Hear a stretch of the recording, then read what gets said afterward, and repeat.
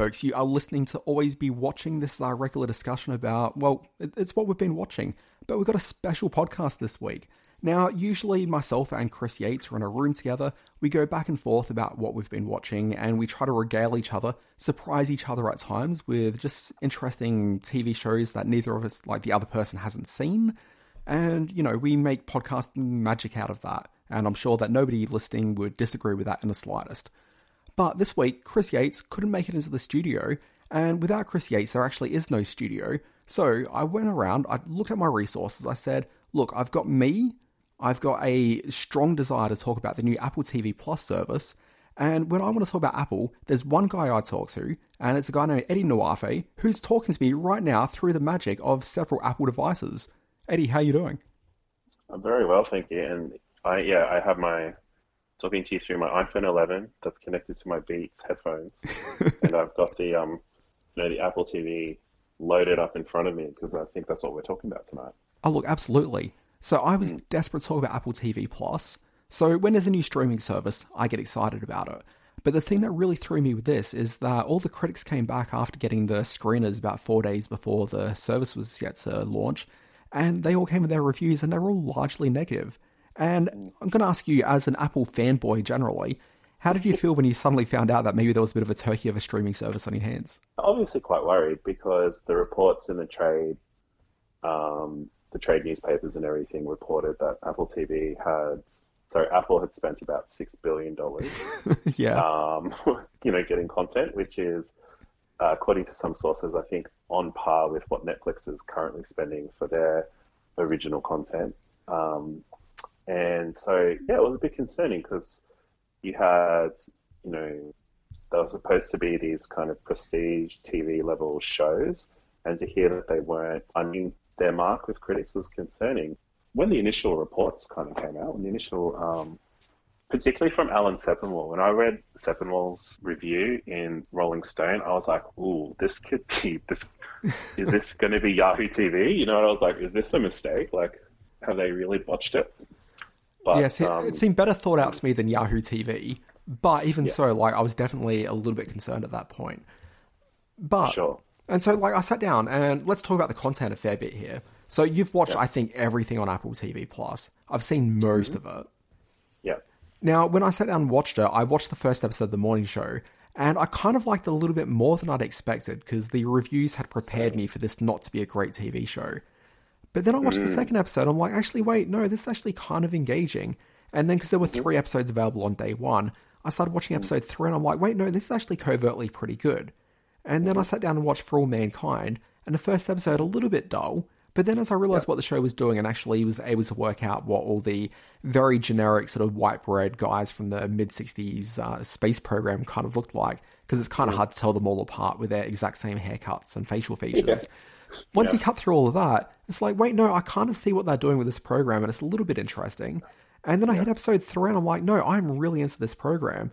And I agree. I tried watching C, and I didn't really enjoy that so much, but I'm not a big fan of things a bit like that show Vikings, where it's sort of a fake Shakespearean thing with manly men with giant beards. That sort of thing doesn't excite me much as a viewer, so I kind of just pushed that one to the side and said, you know what, that's probably not for me, and that's totally cool. And then Dickinson, which I knew wasn't really quite for me, but I started watching it, and that was super engaging as well. And so I started looking at the critics' reviews, and I thought, well, maybe it's just the way that the framing took place for the critics, rather than the actual shows themselves, because while there's definitely a bumpy start to all of them, within that first week, there was a lot of promise being shown from those 3 episodes. Yep. Well, 3 episodes per series. Yeah, no, I have to agree with you. I think I'm not exactly sure what it is. I think there's several factors that may have influenced the way in which critics approach this, but I think you're right. There wasn't a sense of what Apple TV is. We've talked about this, and you've already written about it as well. Today you talked about how it's like a better network broadcast kind of slate of shows. Yeah, I have to agree with you. Do you remember a couple of months ago when there were the rumours coming out that a lot of the show creators were feeling like their work was being neutered to a certain degree because the Apple executives were demanding that TV shows look and feel a bit more like broadcast TV? And everyone was super concerned about that because broadcast TV hasn't been good now for about 20, 25 years. And when people heard that, they're like, oh, this kind of sounds like garbage.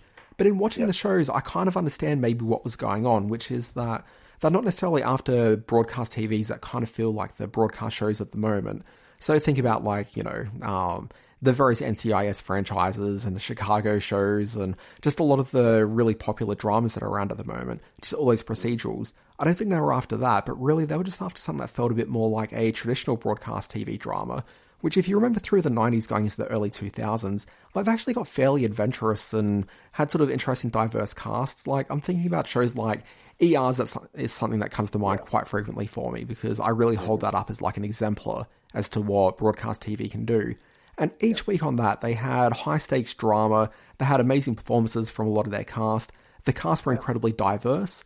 It wasn't just the couple of white actors that you kind of remember from the show, but like most of that show is really focused on people like Eric LaSalle, of whom put in his powerhouse performance as Dr. Peter Benton, which when you actually sit down and watch ER, it's like, no, this is the guy that's really leading the show. It's not so much Anthony Edwards, despite what the broader publicity around the show would have you believe. And you just got these great actors just putting these sort of great performances week in, week out with scripts that were getting a little bit edgier than you used to find on TV and were really pushing the boundaries as to what you could do. If you remember NYPD Blue, when that first started, there was like glimpses of nudity being shown on broadcast TV for the first time. There was interesting sort of gritty storylines taking place. It just kind of felt like broadcast TV had reached this point where it's like, this is the sort of stuff we can actually get away with because viewers now have come on a journey with us and are prepared to get content that's a little bit meatier and a little bit just more textually interesting. And I think that's what they're going for with these Apple shows. It's not that they're after TV that appeals to the, just as broader base as possible, but really they do want shows that are distinct and are interesting in a way that can appeal to a broad number of people while still maintaining a very independent, truthful voice with sort of adultish themes. So think about The Morning Show, for example. Episode, I think, 3 of that show starts dealing with the fact that one of the characters had an abortion at one point. And you wouldn't find that on broadcast TV anymore, but I think you can find that on an Apple TV Plus program. Yeah, I think that's episode 4, so that's the one that dropped on Friday. Yeah. Which was, and for the first 3 episodes, it's really dealing with Mitch Kessler, the character that Steve Carell plays, and the fallout from his from him being outed as a sexual predator. Being framed for sexual misconduct on the show, and dealing with the fallout of that kind of thing. And yes, I agree with you. I think. But that show in itself, the way that it started off is interesting because it started with a showrunner and it was going to be based on the book that was written... Brian Stelter. Yes. Yeah, about the Morning Wars, essentially. So it was... But when... What was the book called? Was it Top of the Morning? I think it was, yeah. Yeah, I have read the book. It's a good read. Yeah, so the show was going to like closely follow that, but then somewhere along in the production, when Me Too started coming out, and particularly the Matt Lauer Today Show incident. Is it called the Today Show? Yeah. Yeah. So the Today Show, and so then that's when they brought on the current showrunner. There's like this tension between the creative visions of those two showrunners, and like trying to bring that kind of chaos together. And yeah, but chaos is the new cocaine, so don't forget that. The Me Too stuff in The Morning Show is really quite interesting in that if you watch it, it definitely feels like it's tacked onto the first episode. But the actual politics of it is really quite interesting, where it's a very... It's quite believable. It's believable, but it's kind of a conservative viewpoint as to how this works. Because if you look at the Mitch Kessler storyline, and this does get turned on a point with episode 4, so it does sort of shift. But a lot of the conversations at that point is actually saying that, yes, Mitch Kessler did all these things, but was what he did necessarily that bad? And that there was a sense of permission being given by women involved. And it just takes a really unique standpoint with the idea of the Me Too phenomenon, where I don't think it necessarily wanted to put him out there as the bad guy. And I don't know if this is the casting of Steve Carell, where they felt that they couldn't necessarily do that to him. But it definitely feels like there's a redemption arc coming for that character. And maybe that's something happens in episode 4 where that kind of changes. So I don't know what the future holds exactly. But up until that point, the politics of the show are really unexpected. And I don't know if it's for the benefit of the show either. I don't think it is. So I think this is one of the reasons why people have critics particularly have savaged the morning show. Yeah. It's called the Morning Wars in Australia. I think it's because it's... I can't call it Morning Wars. Me either. But like the politics are really unclear up until this point. And if you only had the 3 episodes, you really don't get a sense of where it's kind of going with it, because there is a cameo in episode 3 where they're trying to work through, Mitch is trying to work through where he stands on like the continuum of sexual misconduct versus sexual predators and that kind of thing. So there's a real life thing that's apparently happening at the moment where a lot of people who have been outed as, you know, just terrible people through like the Me Too, various campaigns around the place. A lot of these people are apparently banding together and writing books and creating sort of barely listened to podcasts amongst sort of very certain specific communities. And there's like this banding that's coming together, like a brotherhood of men who've been, you know, outed from society. And I think cancelled. Men who've been cancelled. And so this is kind of what's happening in this episode, where you've got the Steve Carell, Mitch Kessler character sitting down with a movie director played by Martin Short. And Carell's sitting there and like he's aghast at the attitudes of the Martin Short character because he's not as bad as him. And so therefore it's kind of like putting him on that redemption trail.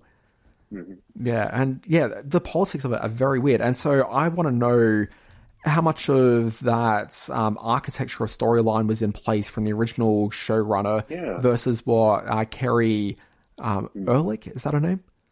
I think so, yeah. But anyway, the new showrun that came through and like where that sort of butts against each other. Like maybe that's all her and maybe that's her viewpoint on the world. And maybe it isn't. Maybe she wants to really shift it up because episode 4 does change things. Yeah. But yeah, the politics, weird. I think, and I think that's why critics are kind of, it doesn't seem to be taking a position with, it seems to be like with, as you said, with Mitch, the Mitch Kessler character, it's confusing.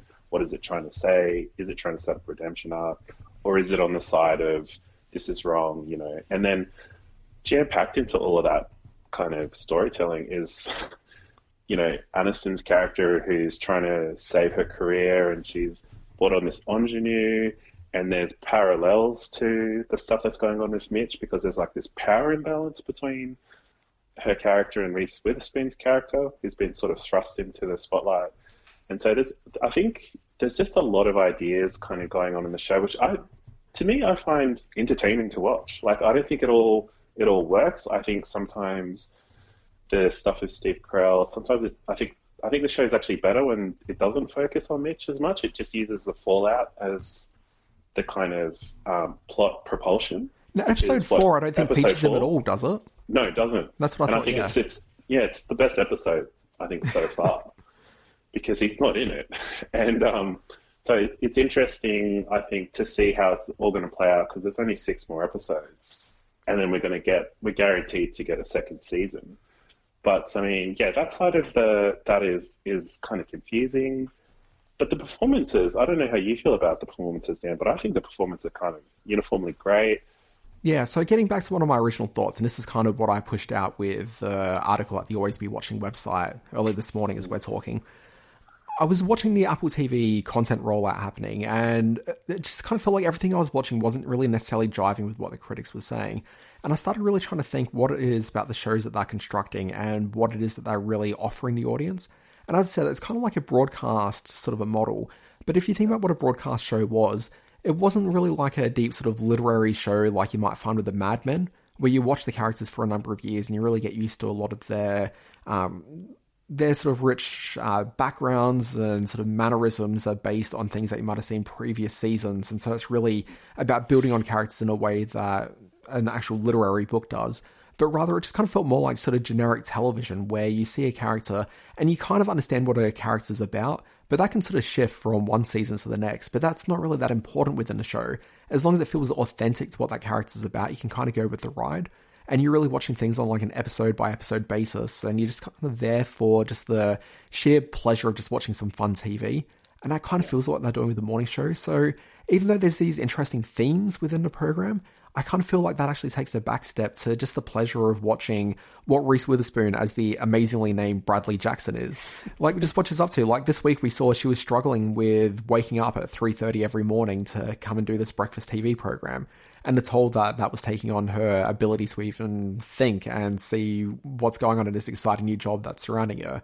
And it sort of leads up to the point where she's been chasing the program for the entire week as she's trying to adjust her life to be able to keep up with this program, and how she flips the tails on the show itself by exercising a certain amount of power to say that, wait, no, I actually have some fairly important agency within this organization.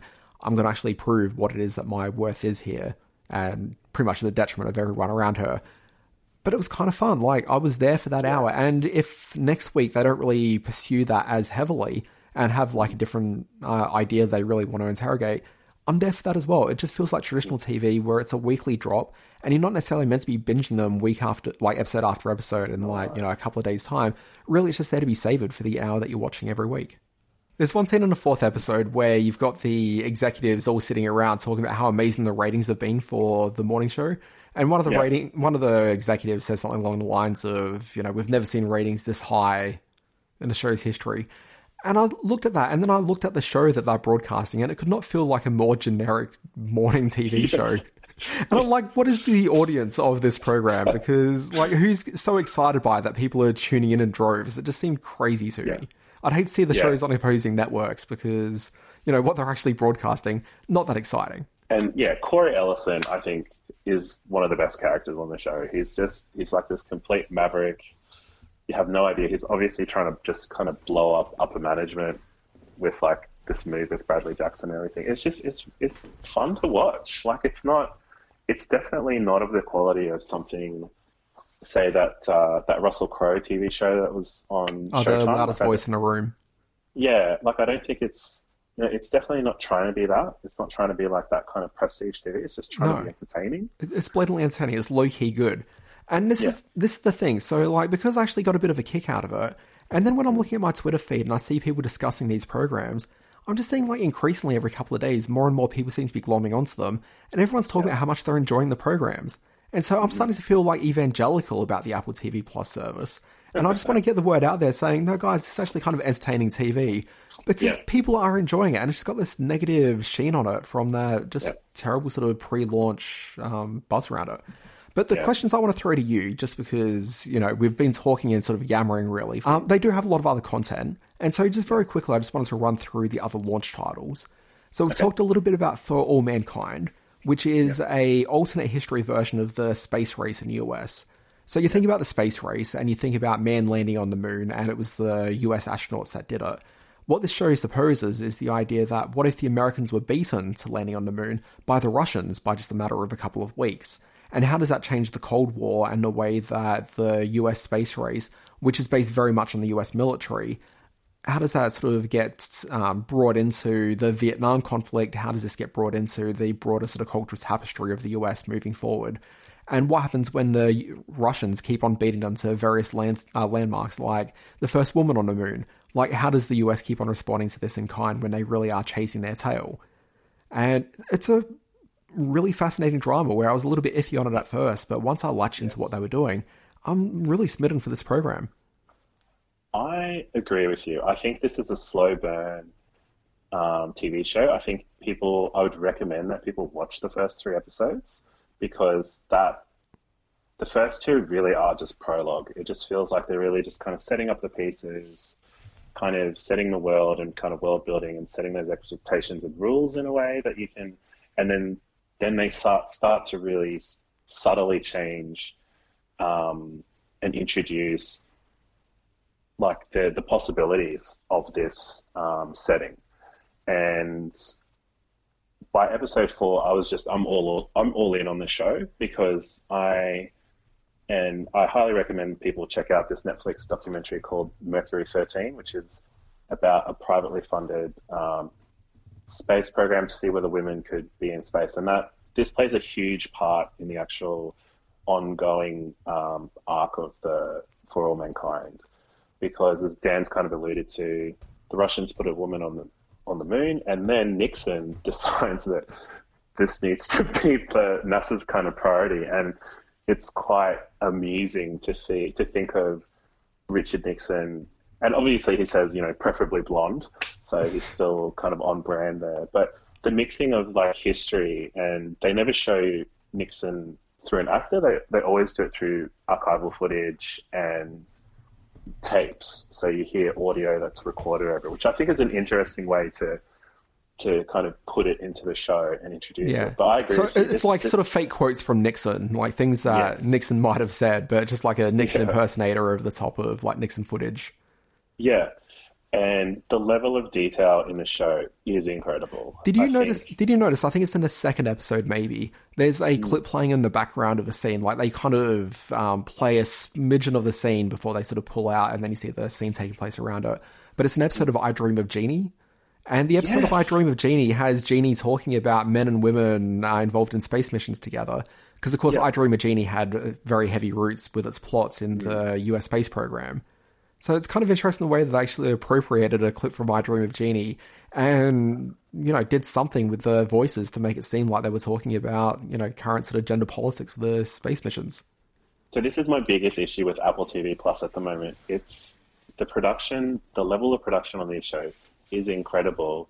It blows my mind that they don't have like making ofs, they don't have like a lot of featurettes, they don't have like podcasts even, or like a after the show kind of thing like Game of Thrones, because there is so much stuff in the building of these shows that I just want to know about, particularly with For All Mankind. Like, I think I would appreciate, as someone who doesn't know a lot about the history of the space race and what was going on then, I think it's this opportunity to have this additional content that's kind of connected to the shows. And we're seeing this with HBO Max, like they're talking about having podcasts and all this additional content to obviously keep you engaged with their content that Apple TV sort of doesn't have at the moment.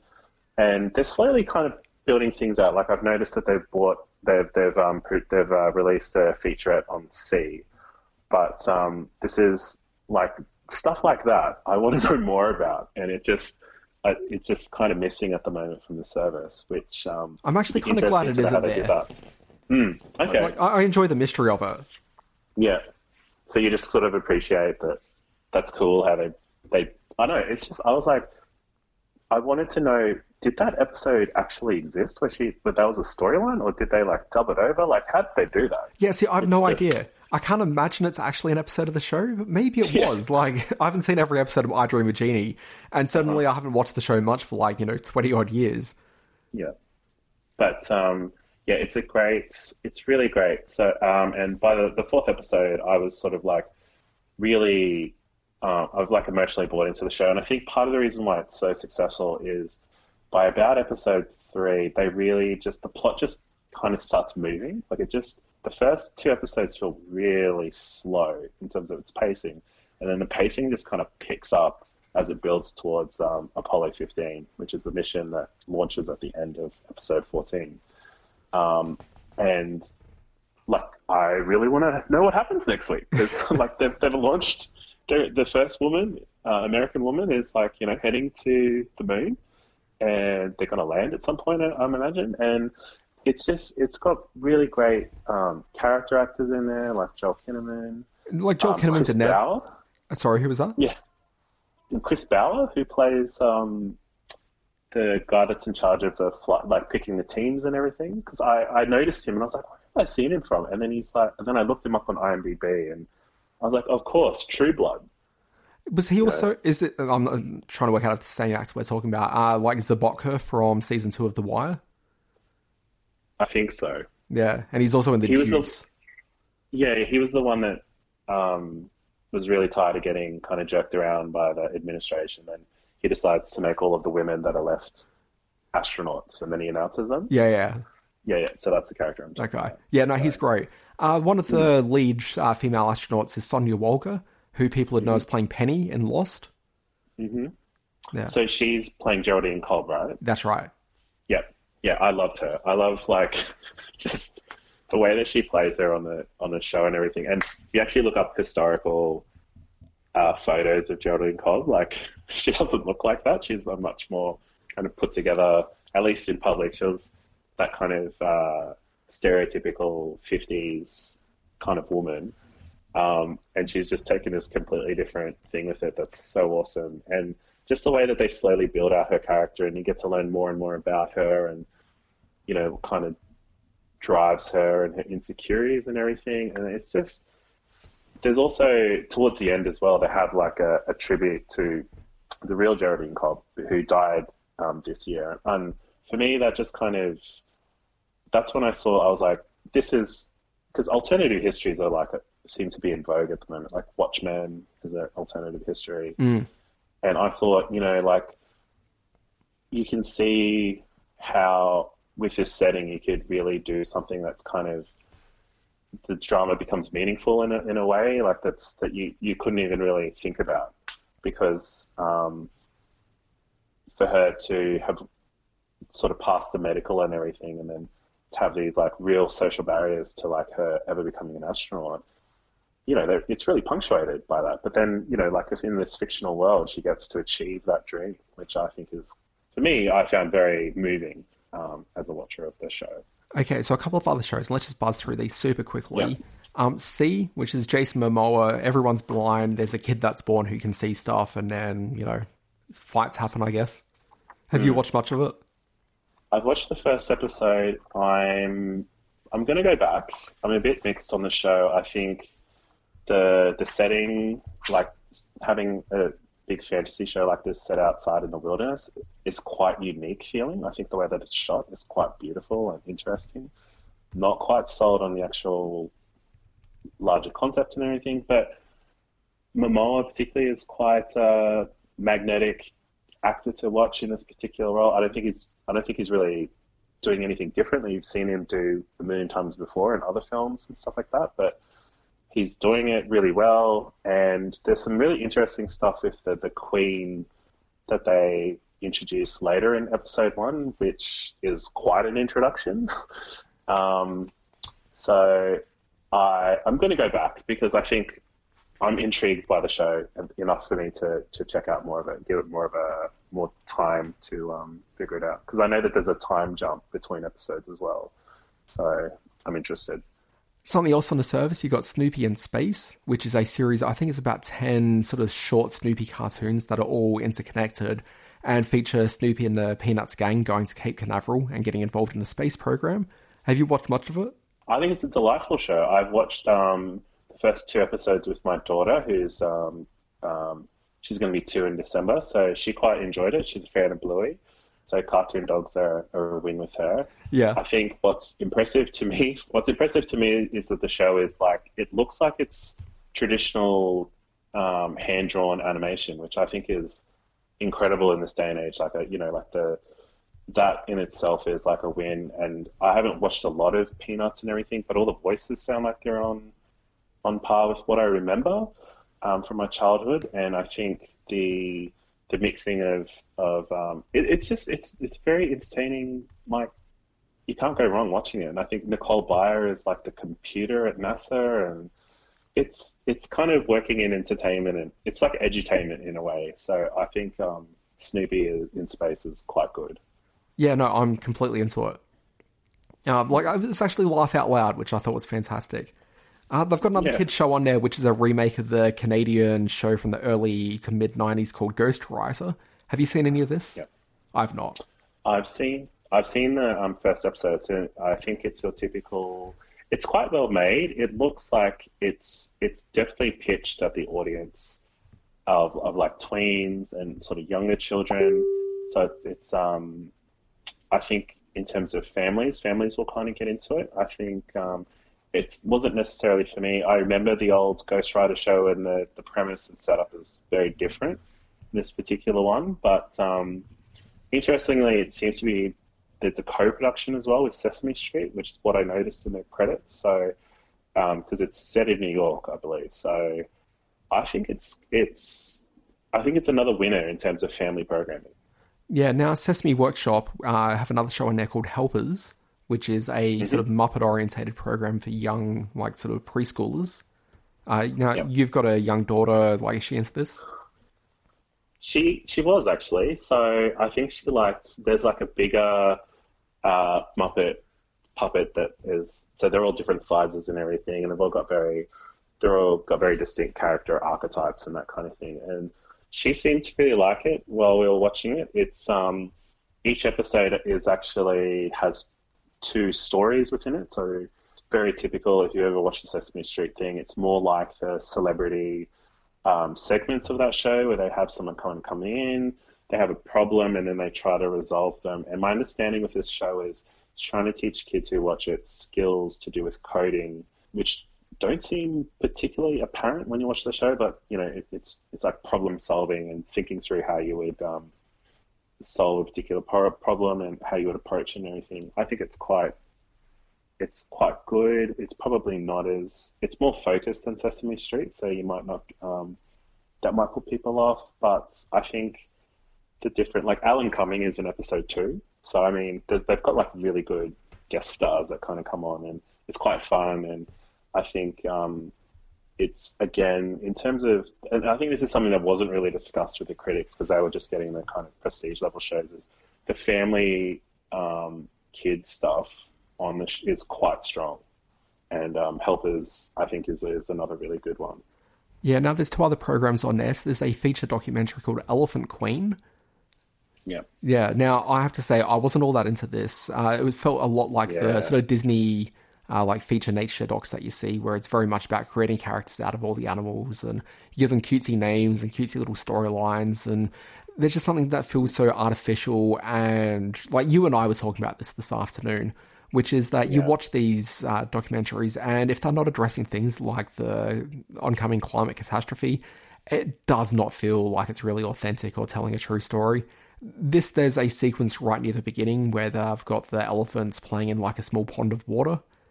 And like that's really where the idea of, sort of issues of drought kind of hit me a little bit more, where I was like, well, this show needs to be referencing that to a certain degree, but I appreciate that kind of screws with the narrative, what they're trying to do with it. I don't know. I wasn't that into it. No, it's strangely silent on climate change and poaching, and I know that the filmmakers, that's a deliberate choice that they've made, because they've said that as much in interviews. So it is a strange one. It is gorgeous. I also agree with you. Yeah, it's incredibly gorgeous, and to like look at, and it's all on the level of the BBC documentaries that you've seen.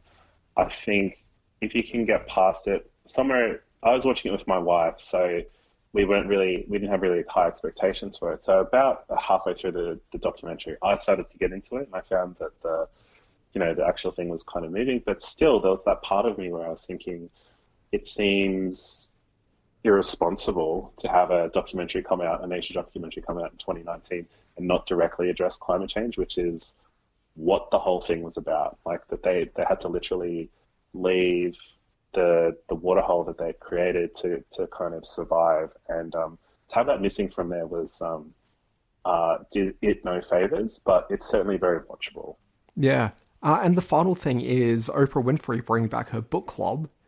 And with this, she's got a sit-down interview with Ta-Nehisi Coates. And so it's like I never watched like the book clubs on the old Oprah show, so I don't really quite know exactly how their form and function worked. But she brings out Ta-Nehisi Coates to talk about his new book, which I can't think of the name of off the top of my head. The Water Dancer. So it's his debut novel. Yeah. So there's that, but then you've also got people of whom have read the book, and there's short little interstitials with regular viewers and a few celebrity viewers of whom have watched it. So you get like little one-liners from them talking about what their thoughts were of the book. Yeah, and it's quite interesting because when you go to the actual apps, you cannot see this show. Like it's like I really had to go hunting for Dickinson, you have to really look for it, and because the real customer pathway is through the Books app. So if you go to the Books app on your phone or anything like that, the Oprah Winfrey Book Club is very prominently seen. It's the first thing you see. You drop into it. That's where you can purchase the book. It tells you when the next episode of Oprah Winfrey's Book Club is going to happen. So I think going back to a point that you made earlier in our conversation, I think this is probably the best example of how Apple is really leveraging its TV show to kind of touch on all of the different services that it offers. So you buy the book, you can read it, and then you can watch the Oprah Winfrey Book Club episode. kind Which, of I mean, get all that stuff. to me, that's kind of counterintuitive in that obviously, if you're approaching it from someone of whom's regularly in the book app and downloading the book through it, but surely having the Oprah name attached to it is enough to get your casual viewer to say, oh, look, Apple sell books, and to actually pursue them that way. Like, it just kind of seems a little bit strange to only be selling to the people of whom you've already got on board. Mm. And I don't know how well it's working, but I mean, the actual show itself was really good. Like, it's Oprah Winfrey. She's a pro at what she does. She's very engaging. She's very warm. But I think they need to maybe de-emphasize some of it feels too product placement-y at the moment because the whole thing is shot in an Apple store. Yeah, and they which talk used about to that be a bit. library. Yeah. Yeah. And so for me, that kind of creates a bit of a barrier. But like once you actually get into her interviewing and everything, it's quite engaging. You know, it's quite engaging. So I could see this being a thing for people who, because to kind of stay on the Apple services bandwagon because they're purchasing the book, they're watching the thing, and they're getting involved in the community in that way. So I could see that being, and that's not something that a lot of other services are really offer. Like that is a unique thing that Apple TV Plus kind of offers, and it's definitely not something that gets talked about as much as maybe it should. Yeah. I mean, I just genuinely think that a lot of the programs on this feel unique. Like, they're not doing anything, they're not reinventing the wheel by any means, but they're just all things that aren't really being done by the other competing streaming services. And then we've got Dickinson. Oh, of course, Dickinson. I forgot. It's probably my favorite. Yeah. What do you like about this? This is a show that's very much geared towards sort of a teen, sort of young, well, not even young millennial. It's really sort of Gen Z viewers. Yeah, so what I like about it is they've taken Emily Dickinson, this historical figure, and they've dropped her into this TV show that's like period accurate and everything, but then introduces all of these anachronisms throughout the show. So yeah, so it's like sort of a contemporary mindset with a layer of bonnets. Yes, and I think it totally works. I think it's the perfect length. It's only 30 minutes. They've got this incredible cast, like Jane Krakowski's in it. You've got Haley Steinfeld, she's in it, and these awesome supporting casts that are really, really good. I think the showrunner, Elena Smith, really understands the character, and I think the things that she's doing with it, you've talked about sort of getting good TV shows, but I think she is doing something a little bit different with Dickinson. It feels a little bit more edgier, definitely edgier than some of the other TV shows that we've talked about. But I think it's quite a good show, and I really wish that more people were kind of watching it because I think they would get like a lot out of it. Just how astute it is in terms of its observations about sort of like our current political situation and everything, and also just it's incredibly funny. So that's kind of what I really like the show. It's really, and you can watch the entire series. Yeah, they dropped all 10 episodes on day one. Yeah. Yeah, watching it, the one thing that really stuck out at me was that the energy of the program reminded me completely of the WB shows from the late 90s when they started twisting, like gearing it more towards sort of teen audiences rather than like a weird sort of family audience, which they've been doing up until then. And when I sat down and watched the very first episode of Buffy, and just the energy I felt from that program and the fact it kind of felt like nothing else that was really on TV right now, but was speaking very specifically to an audience, which was me at the time. Like, it just kind of felt like I was just really energized by this program. And then watching Dickinson, I just got that same vibe from it. And the vibe, because the politics on it, it's got a very sort of strong sort of queer storyline, well, queer themes that run through the program. And some of that's really overt, some of it's a little bit more subtle. But I just kind of feel like a younger audience is going to respond to that in droves in a way that I don't see being depicted much on TV generally around the place. Like, Netflix is fairly good with having some like really sort of interesting progressive programs and progressively minded programs. But I don't think that any of them are really playing around with the sort of level that I think Dickinson's hitting here. No, I have to agree with you. And I think, the CW is still... is really, they're doing things like Archie, and they really have that kind of, Yeah, sorry, Riverdale, and that teen market and everything, like what you were talking about. But I mean, it I kind of feels agree like the with everything you CW is said. being so heavily co-opted by comic book adaptations that it doesn't really feel like Yeah. it's speaking to an audience Getting pushed outside of that out. now. Yeah, and I think maybe that's what's going to be the success of Apple TV is like it's going to find its like niche audiences and really serve up content that kind of speaks to them. And I think Dickinson is It's weird that the niche at is least an basically the attempt to do that. mainstream now. Yeah, but I think I agree with you. It's got this like cracking energy to it. It's very smart. It's very funny, and it's interesting that it was Haley Steinfeld on Instagram announced that if you were a college student with an Apple Music subscription, you got Apple TV Plus for free, and then also now, so like they're doing all these really interesting things with just the way that they're kind of marketing the show as well. Like, But you know what? You know what they're not doing? I don't know. Okay, What's that? here's the thing. I thought Apple, the smartest thing that they have is that unlike every other streaming service in the world, they've got a physical footprint where in every capital city around the world, you can walk into Apple stores everywhere. And while you're looking around at your new phones, you could see the TV shows being presented to you there. When you're walking past like screens on the wall, you could see Apple TV stuff there. And when you look at the like production values of these shows, like these shows sell themselves just on visuals alone. Yeah. Like it makes perfect sense to me that you walk into an Apple store and like it's these shows that are selling the devices and vice versa. There is not a single glimpse to be seen of Apple TV products anywhere in there. Like even I walked up to a TV that had an Apple TV connected to it and it was selling Apple TVs. That was the reason why this display was there. And the TV was turned off. Great. And this is Awesome. on the launch day of Apple TV. And I thought, well, you know what? Maybe it's just like the first week and I've had a bit of a marketing screw up and the stores haven't been given the correct instructions on what to do. So I came back to a store like the Saturday afterwards in Bondi. Nothing again. Yeah. It's madness. This is like it's the weird. Sydney CBD store and the Bondi store. And I would have thought one of those two stores would be the ones that are sort of think so. kitted out, but not a thing. Well, I don't think the launch was very smooth because for No, me, it was not. it was not smooth at all because I remember it being dropped and everyone was saying Apple TV Plus is live. I went on to try to claim my year free service. It was not on the app. I had to call up the support line. They had no idea. I was tied up for like 45 minutes trying to work all this stuff out. And it was not until like macrumors.com like posted this thing that's saying that a lot of people were experiencing issues with trying to claim the free year. You could go to the website. So who even knew that there was like you could access Apple TV Plus through a website?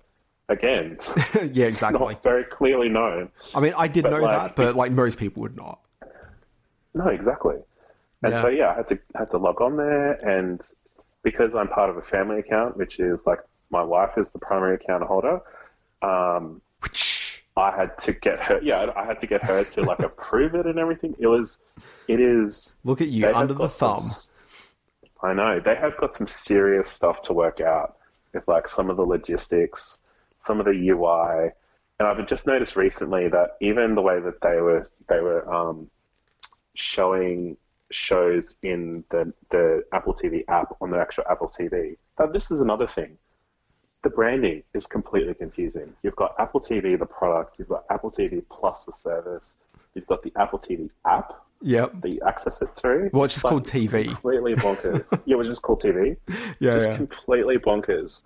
And so at the beginning, like at the very first week, if you went to the TV app, you couldn't see the friggin' shows because you had to scroll down to then get to the channel that would then lead you to the Apple TV, like to where all the shows were. They've since changed that so that it's more prominent.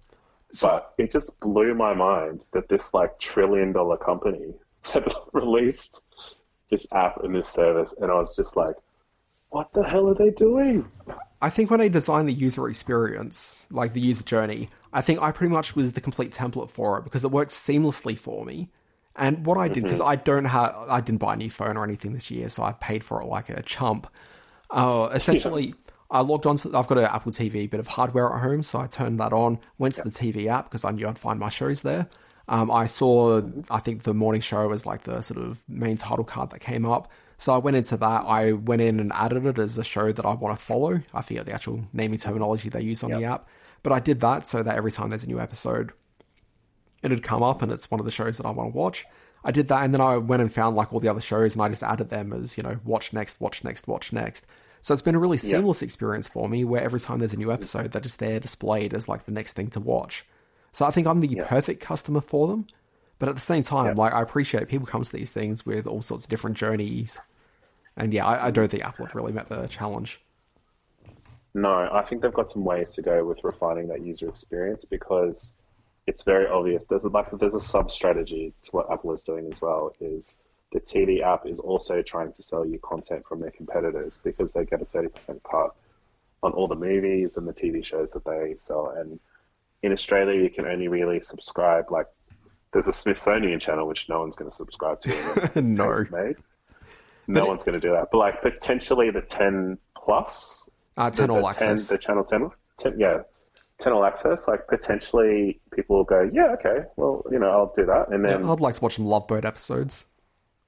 Yeah, Twilight Zone. I don't know what even is on the Australian 10 All Access, but it's certainly nothing that makes it interesting. Yeah, okay, so Ed, we need to wrap this up. So, first of all, Apple TV, I'm giving you a big thumbs up. I think more people need to be checking this out, because there's legitimately good stuff happening there. Yeah, at least with these launch shows, like, the next couple of shows may not be any good. But at the moment, things are seeming promising. I'm interested in what's coming next. I think Truth Be Told, which has Octavia Spencer and is it Jesse Pinkman? No, that's his character that he played. Yeah, you're talking about Aaron Paul. Right? Aaron Paul, sorry. Truth Be Told, that looks interesting. That drops in December. They've got 2 movies on the horizon that look kind of interesting, Hala and The Banker. And then there's a new one that's coming at the end of this month called Servant, which is like, for me, that's an interesting genre choice for them, because it's ostensibly like horror. Whereas all of the launch shows they seem to have been like science fiction, drama, and, a comedy. Yeah. So to see them launch a horror, so I agree with you. I think it's worth checking out. It's not as bad as what you've heard. But even the phrase "not as bad," like, I think these shows are legitimately, like, they're good. They are good, yeah. Yeah. Okay, anyway, that's our critical consensus. They're good? Yeah. They're not great shows, but they're very watchable, and I'd miss them if they just went on my TV. Yeah. Yeah. Yeah. I think people should check it out. Yeah. Okay. Now, I think the other thing that you can do with the Apple TV series is you can, if you go on there for free, you can actually watch the first episode of each. You can watch the first 2 episodes. Oh, there you go. Yeah. Without even needing to sign up. That's right. And the thing is that the first 2 episodes of both shows, I don't think are putting their best foot forward, which is the irony of it all. Definitely not. Yeah. But, it is what it is. Definitely not. But anyway, Ed, we probably need to wrap this up. Okay. People may not know you, but if they want to track you down, like, you're on Twitter. Yes, I am. Yeah. At Ed Nullwarfare. And that's? At EDNGALUAFE. Fantastic. I just mostly retweet stuff, so I don't really think it's worth following me. No, I say follow. You don't have a SoundCloud. No, I don't. I've got no mixtapes coming out. Disappointing. People can check out me on the Twitters and other socials at the Dan Barrett. Also, if you're on the web and you want to subscribe to I'd say, fairly decent newsletter each morning, sign up at alwaysbewatching.com and you'll get a list of the up to 10 most interesting screen stories each and every day.